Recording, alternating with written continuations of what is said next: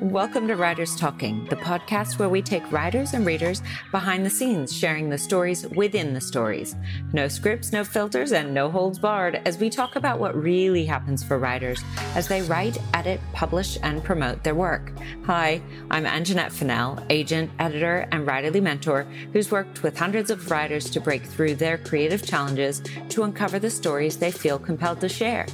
Now, let's get talking.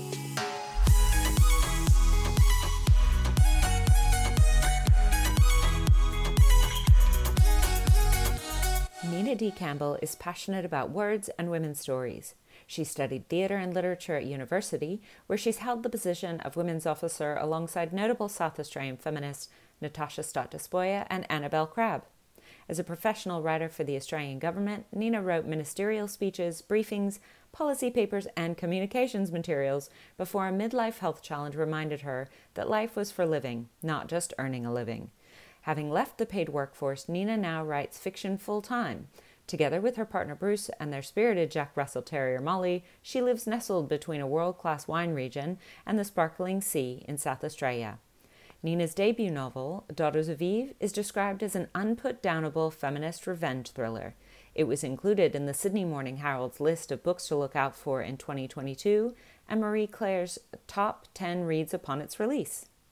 Emma Gray is a novelist, feature writer, photographer, professional speaker, and accountability coach. She's been writing fiction since she first fell for Anne of Green Gables at 14 and is the author of the YA novels Unrequited and Tilly Maguire and the Royal Wedding Mess, as well as I Don't Have Time, co-authored with Audrey Thomas, and the parenting memoir Wits End Before Breakfast, Confessions of a Working Mum. She wrote her first adult novel, The Last Love Note, in the wake of her husband's death. It's a fictional tribute to their love, an attempt to articulate the magnitude of her loss, and a life-affirming commitment to hope. Emma lives just outside Canberra, where her world centers on her two adult daughters, young son, loved stepchildren and step-grandchildren, writing, photography, and endlessly chasing the aurora australis. Rachel S. Morgan is an award-winning fiction writer, screenwriter, and emerging television showrunner. A former entertainment journalist and recipient of the Josephine Ulrich Literature Prize, her previous film and television credits include Wanted, Mako Mermaids, and The Bachelor. Rachel writes a lot of things, but has a particular penchant for drama that makes you laugh, comedy that stabs you in the feels, stuff that is high camp and scary AF, and historical fiction. If there's magic, pop stars, or vampires in the mix, all the better. She's soon to release the first book in a brand new rom-com mystery series through Daring Press and is currently developing a diverse film and television slate that includes her new dark comedy TV show, Disgraceful. Disgraceful is also her current novel work in progress because she doesn't think she has enough things on her plate. Rachel likes yoga, tattoos, and cheese, but not in that order. Mostly, the cheese comes first. Essentially, what I'd wanted to talk about was life can be really hard, whether you're a writer or not a writer. When you're a writer, oftentimes we can think, that's great, right? That's content. There's something for me to talk about. However, there are a lot of conversations I've had with writers, and I thought the three of you in particular, because I can identify for each of you times when you have been going through the shiz. And how do you hold on to that creative spark? And what do you do with that creative spark? Now, maybe you have multiple projects, I don't know, but I would love to hear from each of you about how do you continue to fan the flame of your creative life, even as it feels like other parts of your life may have exploded or are really chaotic. Even if it's not directly with you, you feel the reverberations. It's an interesting question, Ange, because when you express that as how do we hold on to the creative spark, what came to me was that it's the creativity that helps me hold on to life. So when things get really, really hard, and you're in the midst of terrible grief and loss and trauma and just all kinds of things are piled in on top of you, as I know we've all experienced, I actually don't know how I would get through any of that stuff without the ability to escape, whether it's into a fictional world of writing or into photography, which I love as well, into a musical that I work on, based on one of my novels. All of those things are actually the tools or the scaffolding that has got me through all of the challenges that I've experienced. So it's more the other way around. It's actually essential for getting through those things. You mentioned several different ways of being creative. So let's say you were working on a particular project and then something parallel to you blows up. What do you do with that particular project? What if it feels very triggering? Well, we had that. Audrey Thomas and I, who co-wrote a non-fiction book about productivity, had this happen because the week that project was due to be sent back with our edit to the publisher was the week that my husband died. And so did I feel like doing editing on a book? No, it wasn't possible. And thankfully they gave us a little extension. But we at the time looked at what we'd written and had a bit of a reevaluation. And we wanted to check in with what we put into this book, because it's all about what we do with our time, and just make sure that we still believed what we'd written for a start. Wow. And thankfully we found that we actually were committed to it even more because of what had happened. But that was extremely difficult because it wasn't in the mood. Well, I wasn't in the mood to do anything at the time. It was in deep shock and grief. But I think it's probably your advice that sticks with me, which is just to gravitate towards the thing that you feel like doing at any time. And you've said that at numerous times, whether or not it's connected with something big going on in life or not, just creatively, you've given us that advice over the years that we should move towards the story that's pulling us towards it and the characters that we want to write about. And I know we've all got multiple projects on the go, and that means sometimes that we are sort of dropping one and going to another. But I think it's important. I think it makes a difference if you've got a contract for something and you have an expectation of delivery, and then you've got this big life event that's thrown at you from left field. That's really tricky. But if you're in a position where you don't have that time pressure, then it's all about looking after yourself and going towards the thing that's going to add something to your life, distract you from a while, take you away from something for a little while, going towards the healthiest option. Yeah. Oh, I love that. The healthiest option. What about you? Interesting, Emma, because you're like, when you talk about that, that's almost identical to what happened to me in that notion of I was in that carer's role for my sister, and when I got the contract, and we didn't really know how long that process would last, how long her life would be, because she'd already exceeded medical expectation quite dramatically. And so I was very hopeful that she would keep doing that. So it was pretty freaky when she went downhill really suddenly, just as the structural edits came in for the book. And I thought, I don't know if I can do this. And you were the person that I went to, and you said, just do the best you can, just, dive in and use it as an escape. And it was very much that. So, I was going and sitting by her bedside an hour at a time and then coming home and writing. And it really did feel like I was disappearing into another world, that I could escape the tragedy of what I was going through. And so that was really like that kind of cauldron pressure, I think, was really useful. And I think it really, in a sense, helped me get over my nerves about doing my first structural edit. It was almost, pushing me through that process. And I found it really interesting coming out the other side after she had passed away. And, the structural edits were done, the book came out, and then I had to start writing the second book. And I didn't have that same pressure because I didn't have a contracted delivery date. So I had quite a different perspective then when I was sort of drifting, and I didn't have anything that I had to definitely do. And I found that really discombobulating. So I was actually struggling more to hold on to the creative light when there were all of the options and I was still working through the grief. So it was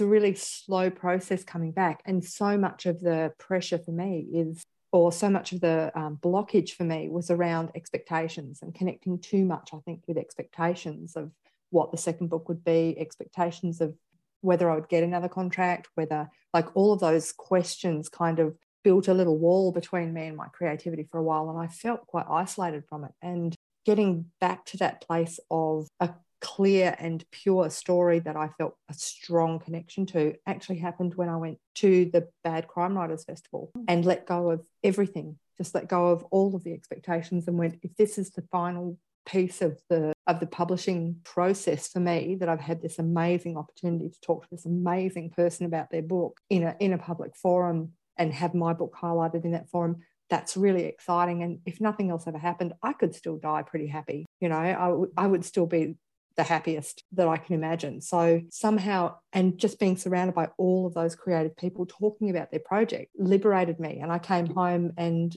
I've found that first thread of a voice and just sort of diving into that creative space of story and loving it. So I think it is really interesting how different kinds of pressure push you towards and away from your creativity, but it's always so much easier. Once you connect with that creativity again, you're right, that is the place where we escape. That's just really interesting. I was thinking, I've got a follow-up question, but I'm really keen to hear what Rach has to say, especially for that second part of what you shared, which is when there are no experts, you don't have a contract yet for the work. How does that open-endedness help or hinder? And look, obviously, I know I have a little bit of insight into what Rachel's process was, but I would love to hear what you experienced with that when things outside are exploding and you've got this creative something. How did you handle that? Well, I think, I have to agree with both Em and Nina that creativity is the life raft, I guess, that buoys you through everything. It's the reverse. It's not like you have to struggle to find your creativity. It's like if without that to hang on to, you possibly wouldn't make it through the difficult challenges or the trauma or the loss or whatever it is you're going through. And so, like you just said, I haven't had the experience of having a contract or deadline for a book to drive me through that. But I think the example that I think you're thinking of, when my marriage was falling apart in the year leading up to actually splitting, when everything was falling apart, and there was some other trauma in the family. There was some my husband's father died. We had a traumatic experience with my dog. There was other family stuff going on. Then everything was just breaking down. And somehow I used the novel I was working on as a complete escape. I would literally get home from teaching every day and I would be in my bedroom, literally on my laptop, just hour after hour after hour. And I just buried myself in the writing of this book. And it's interesting to note that I have no idea how I managed to write such a funny, sexy rom-com right, while the opposite was happening in my life. But yeah, so it purely was an absolute escape. And then the year after my marriage ended, the book was finished. But again, creativity was one of the things that got me through. I mean, I physical activity, I started running and running and running and running, but my brain was constantly ticking and ticking. And I found that writing, I did a lot of almost kind of memoir style writing, just writing through my grief and my loss and my anger and all of that. And it was mostly short pieces, and I haven't really done much with any of it, but it's some of the most beautiful writing I think I've ever done.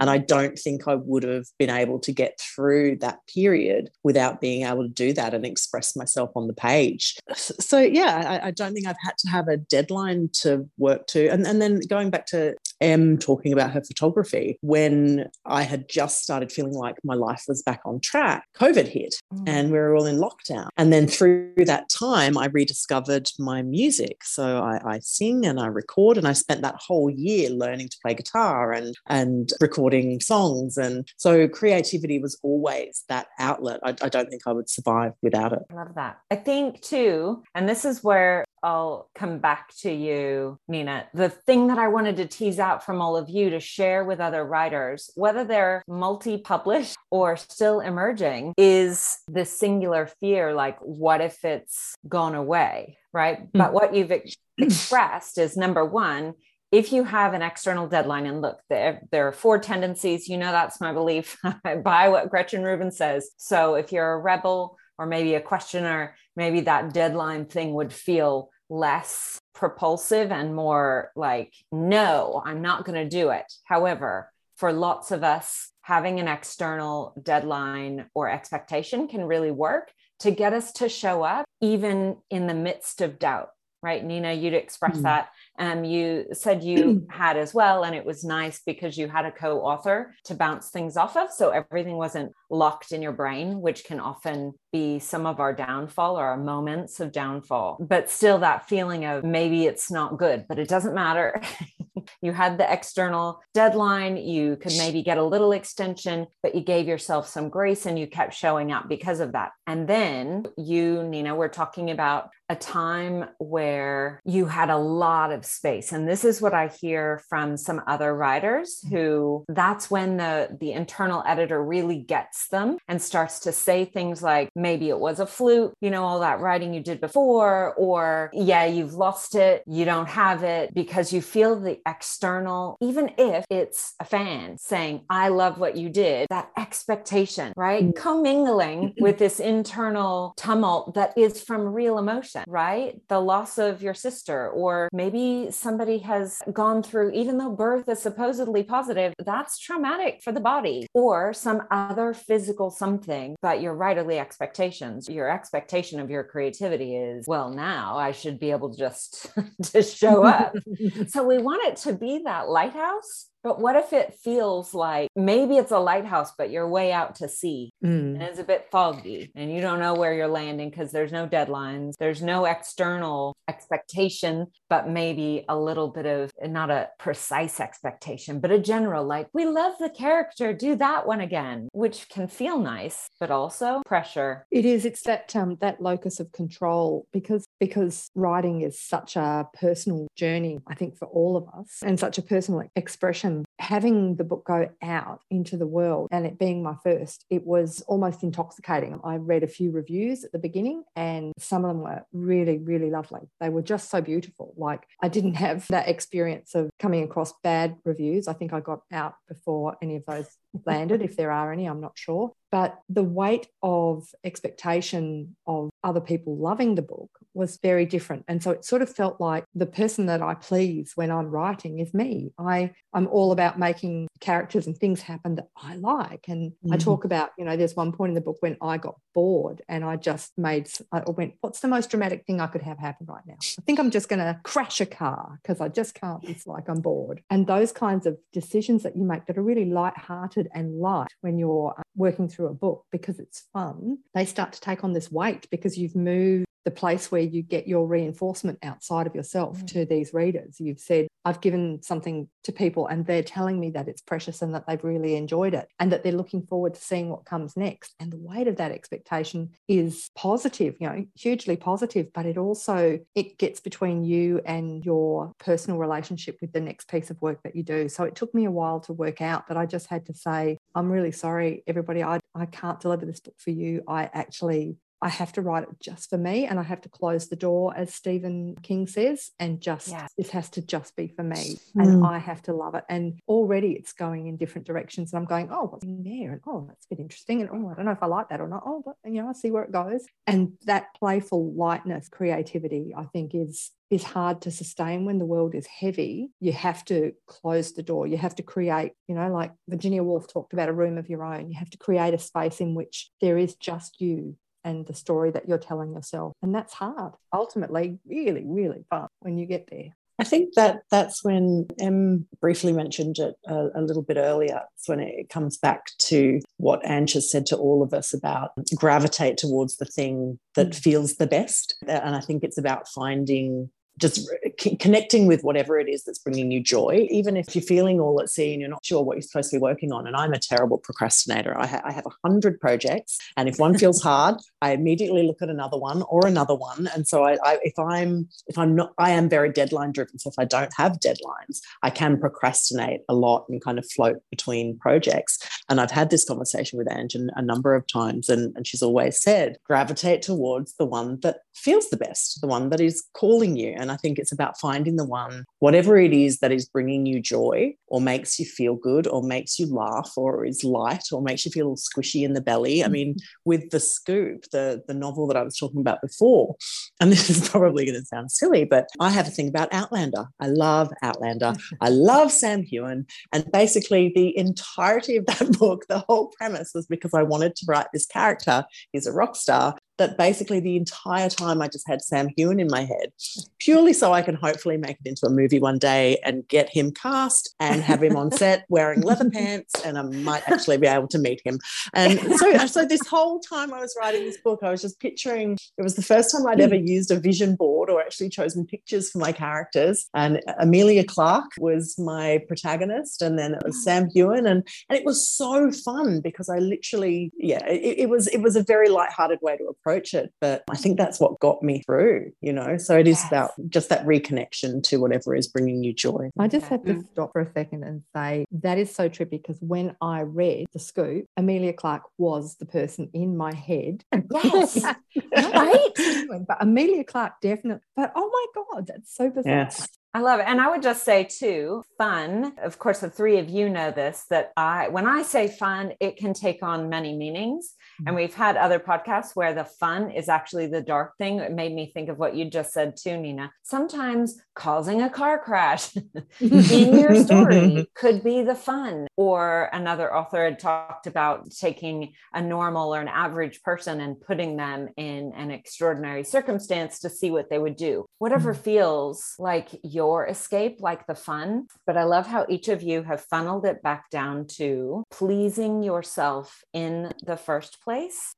Because if you're bored, Nina, you do need to cause a car crash or have something else happen, because the reader will be bored if you're bored. Or regardless of who you're fanficking, although I see those roles and I was like, yes, please, let's do it. I want to see that happen. Using what you need to give you that joy to help fan that flame of creativity. Something else that I noticed too, along a little sort of bit of an aside, but similar, is that I have sort of found peace with the fact that I'm a binge writer. So rather than sit there and think, why am I not writing? I should be writing. I just have given up on that. And I have faith that when I want to tell a story, it comes and it just all flows out and it will all happen, because that's what's happened before. And just being able to give up on that expectation of, particularly if you haven't got a contract for something, just being able to say, one day I'm just going to sit down and over the course of a few weeks, everything's going to pour out and then I'll have a first draft. That is just such a freeing way for me to now think about it.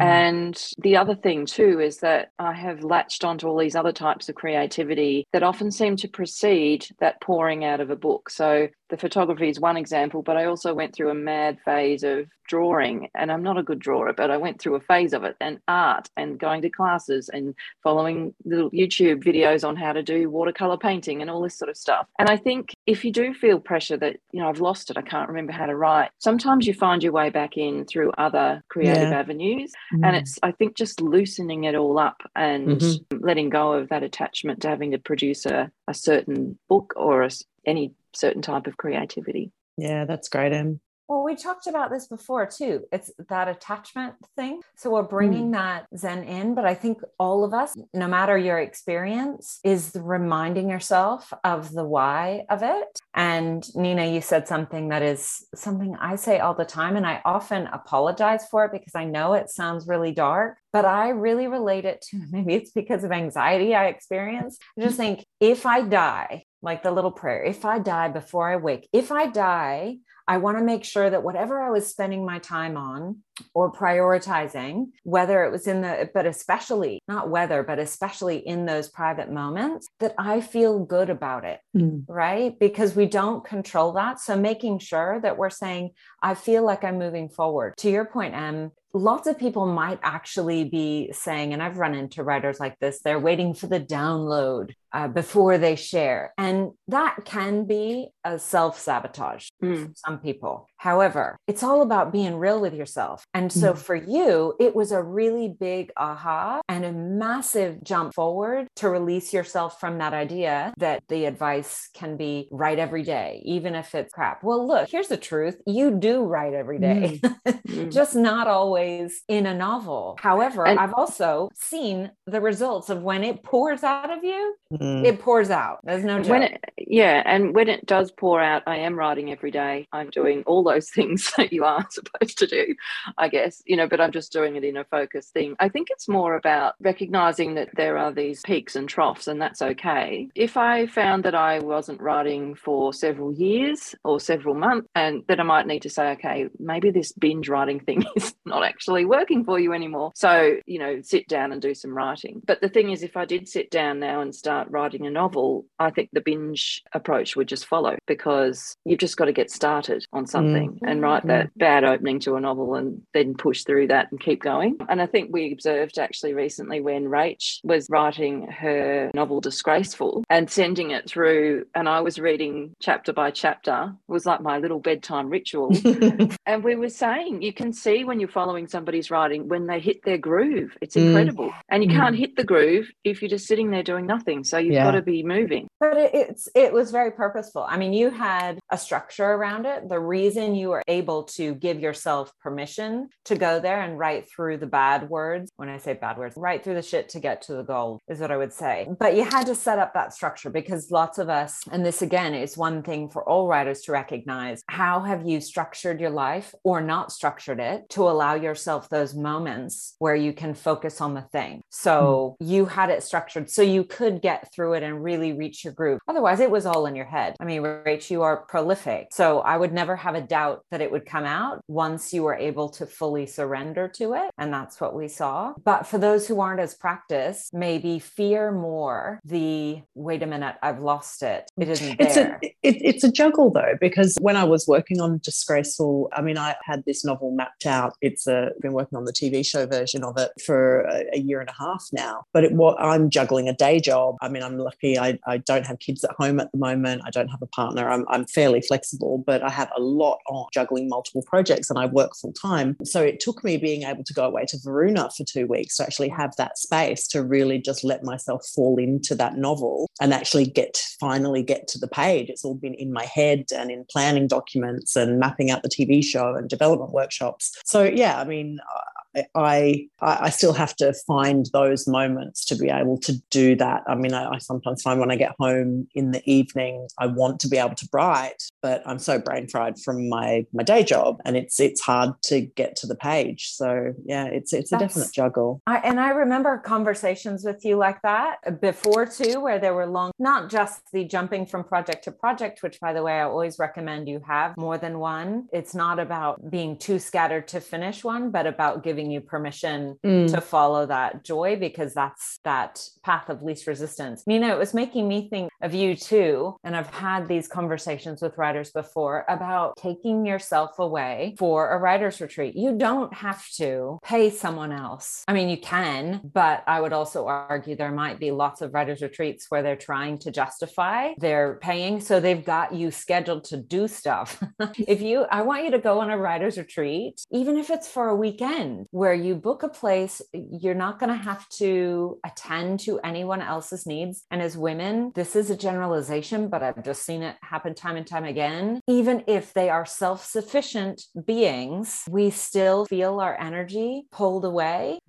And so that's why retreating, whether it's for Varuna or you take yourself off for a weekend, even in the same town you live in, somewhere, obviously, again, I'm always going to go for fun or pleasure, but taking yourself away so you can just relax into it. And if you do that and the writing still doesn't come, I would be chatting to somebody about what did happen while you were there, because maybe that was something you needed. Maybe you weren't away long enough and you needed a couple of days of just laying there. But what do you think about that? I mean, again, Rach says no children to have to attend to, no partner to have to attend to at the moment, but then full-time job. Do you think that sort of thing would work for you? Have you ever tried that before, by the way? A retreat? I haven't, because my life is very unstructured in lots of ways. And I think when I heard you say that, Rach, the first thing I thought was, oh my gosh, yes, I remember when I was working and I did that thing. I took 5 weeks off and wrote my first novel and then began the joy of rewriting it. Like, there is something when you have those kinds of pressures of time, and you're the same, you've got lots of work that you have to do to keep money coming in. So you actually have that kind of pressure that makes those times when you can write really precious. Whereas all the times are times that I can write, but there are also times that I can do washing or clean the house or make a cup of tea and sit on the couch with the dog for a really long period of time,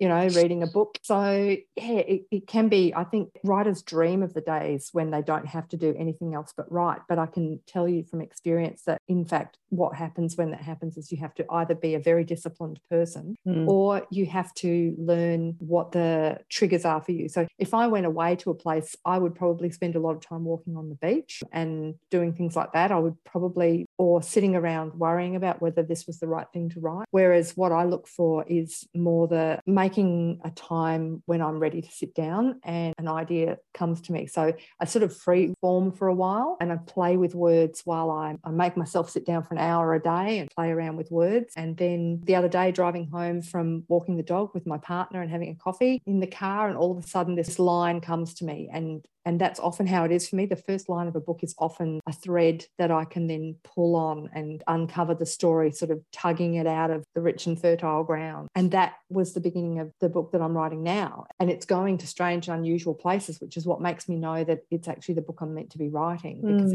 I can feel that what was a really thin fibre becoming quite a thick story and feeling really attached to it in a very light and surrendery kind of way. Yeah. So for me, I've worked out that it is more about finding the place in my head where the story starts and then following it. Oh God, I love that. And watching that, I just have a very visual, like unraveling this jumper with this beautiful thread. It's a very organic thing. Something you mentioned is something that a lot of people struggle with too. I have so much time, and then they fill it with all the other things. And I totally raise my hand. I do that too. So again, just like with Em and what you'd said before about recognizing that you're a bit of a binge writer, it's not about judging so much as looking back in the past and recognizing. I mean, I had this whole thing in a 5-day challenge about looking back and seeing, where did you experience that flow before? Where did it feel really good? And maybe that's the place. And again, it's all an experiment because what worked before may not work now, whether it's the time of life that you're in or the way that it's structured around you. But rather than judging it, playing with it. And if you play with it and play with it and play with it, and it's still not working, that's the time, like you said, if I've gone that long and it's still not working, then maybe I'll have to say, hey, that's not how it works for me anymore. And giving that away rather than thinking or staying stuck on the thought that, yeah, maybe I was fooling myself and this writing caper isn't for me after all. And maybe I should give it a miss, or all my creativity is gone, which I think each of you have proved it's not. Yeah. And I think too, the other thing is National Novel Writing Month was a bit of an education in this ability to just blurt it all out. And that is when most people who do that are working full time, they've got families, kids, all this stuff going on. And it sort of is the experience that proved to me that I actually don't need to go away for a retreat to get a book written. And I haven't tried a retreat, but I do worry that I'll end up doing the things that Nina's doing, probably meet Nina on the beach and,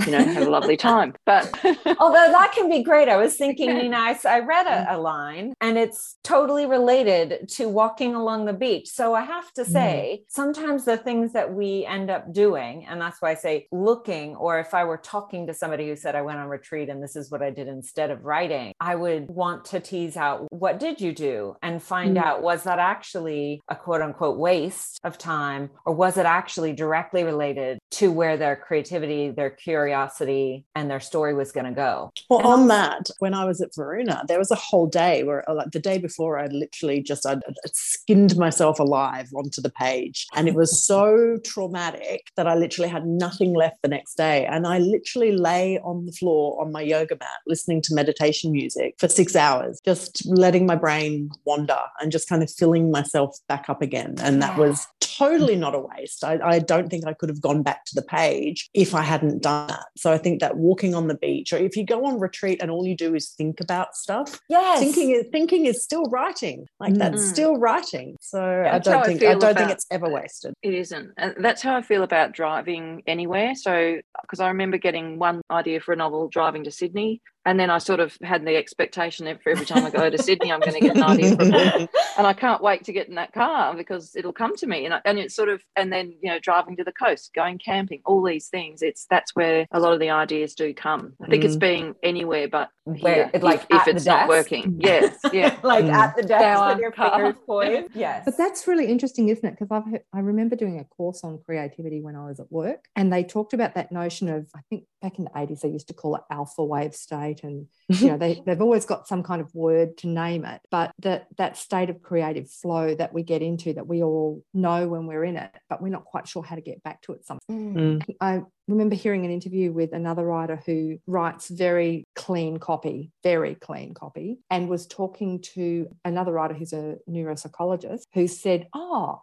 okay, that's probably because you're in such and such a state when you write. Like your connection between your creative brain and, your subconscious, your conscious is so clear, the channel is so clear that you don't interfere at all. Like you don't let your conscious brain come in and start interfering and changing things up. And I thought, isn't that interesting? Because that's certainly, when I listen to you both describe the way that you write, it is that sense of it just pours out of you when it pours out of you, and you just let it all fall onto the page. And certainly for me, I'm getting into that state. I get into it more slowly. So I'll do a couple of hundred words, although I've been impressed. I've actually been doing more like 500 words a day at the beginning as I sort of tease this story out. But it's very much, the stuff that you've taught us, Ange, about when your conscious brain comes up, just write a note on the side. Or I have now got a book that I just write notes in because I just don't want to be diverted. I want to stay in that relationship with that channel and don't question why it's doing things, just let it do them. And I think that's I think that's the state that we're looking for. We're all trying to find our way to that flow state. Yeah. And I think it's our first draft, isn't it? Sorry, Rach. No,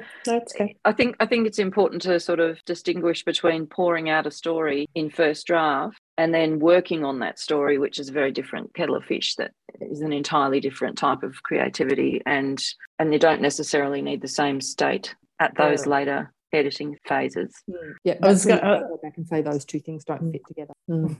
I was going to say, I think it's also about, I think we have to forgive ourselves for finding it hard. I think there's this perception that the more experienced you get, or the more books you have, or the more you've done, or the more scripts you've had produced, or whatever, that it somehow becomes easier. Like you should know how to do this by now. But I think I've talked about Meg LaFauve before. She's the screenwriter who wrote Inside Out, the animated film, and she's amazing. So her podcast is wonderful with Lauren McKenna. And she was saying just the other day that it doesn't matter how experienced you get. You start a new project, or even when you're in the middle of a project, you sit and look at the page and she said she thought she got to the point with this particular story where she just had this thought, what are words? What is what even is a story? What is a film? I don't even know what a film is. I think I've forgotten how to do this. And she is incredible. But I think every creative finds that you have this moment where you just think, I have no freaking clue what I'm doing. The first one was a fluke. The 10th one was a fluke. This one is just going to be terrible. I should just give up. That it is hard. That writing, the process of writing, even when we're really good at it and we love it, is hard. I sometimes say that writing is the thing that I really, really love to do, but I really hate doing. Yes. Yes. Well,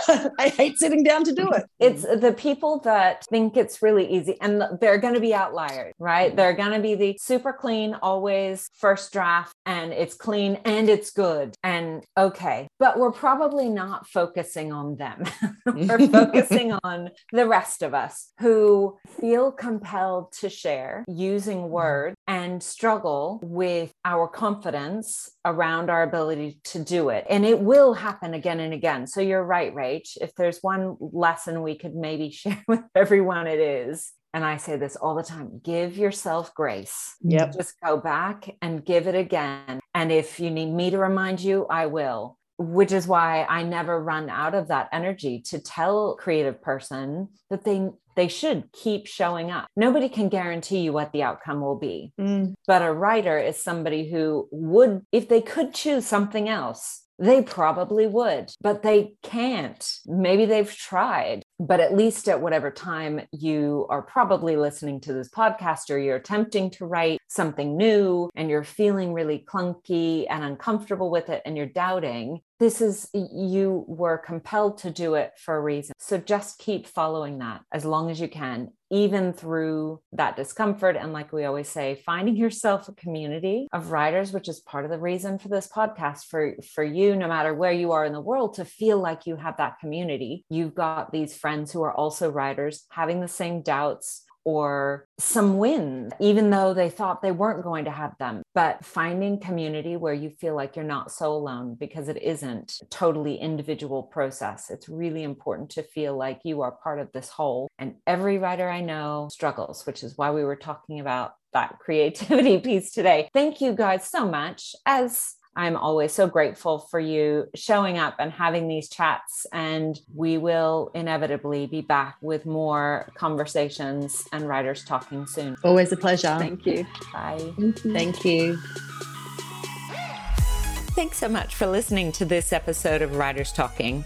Join us next time for more writers in conversation as we delve into the writer's process, their passions, and a little bit about their books. Don't forget to subscribe on your fave podcast player and follow us on Instagram at writers_talking_podcast.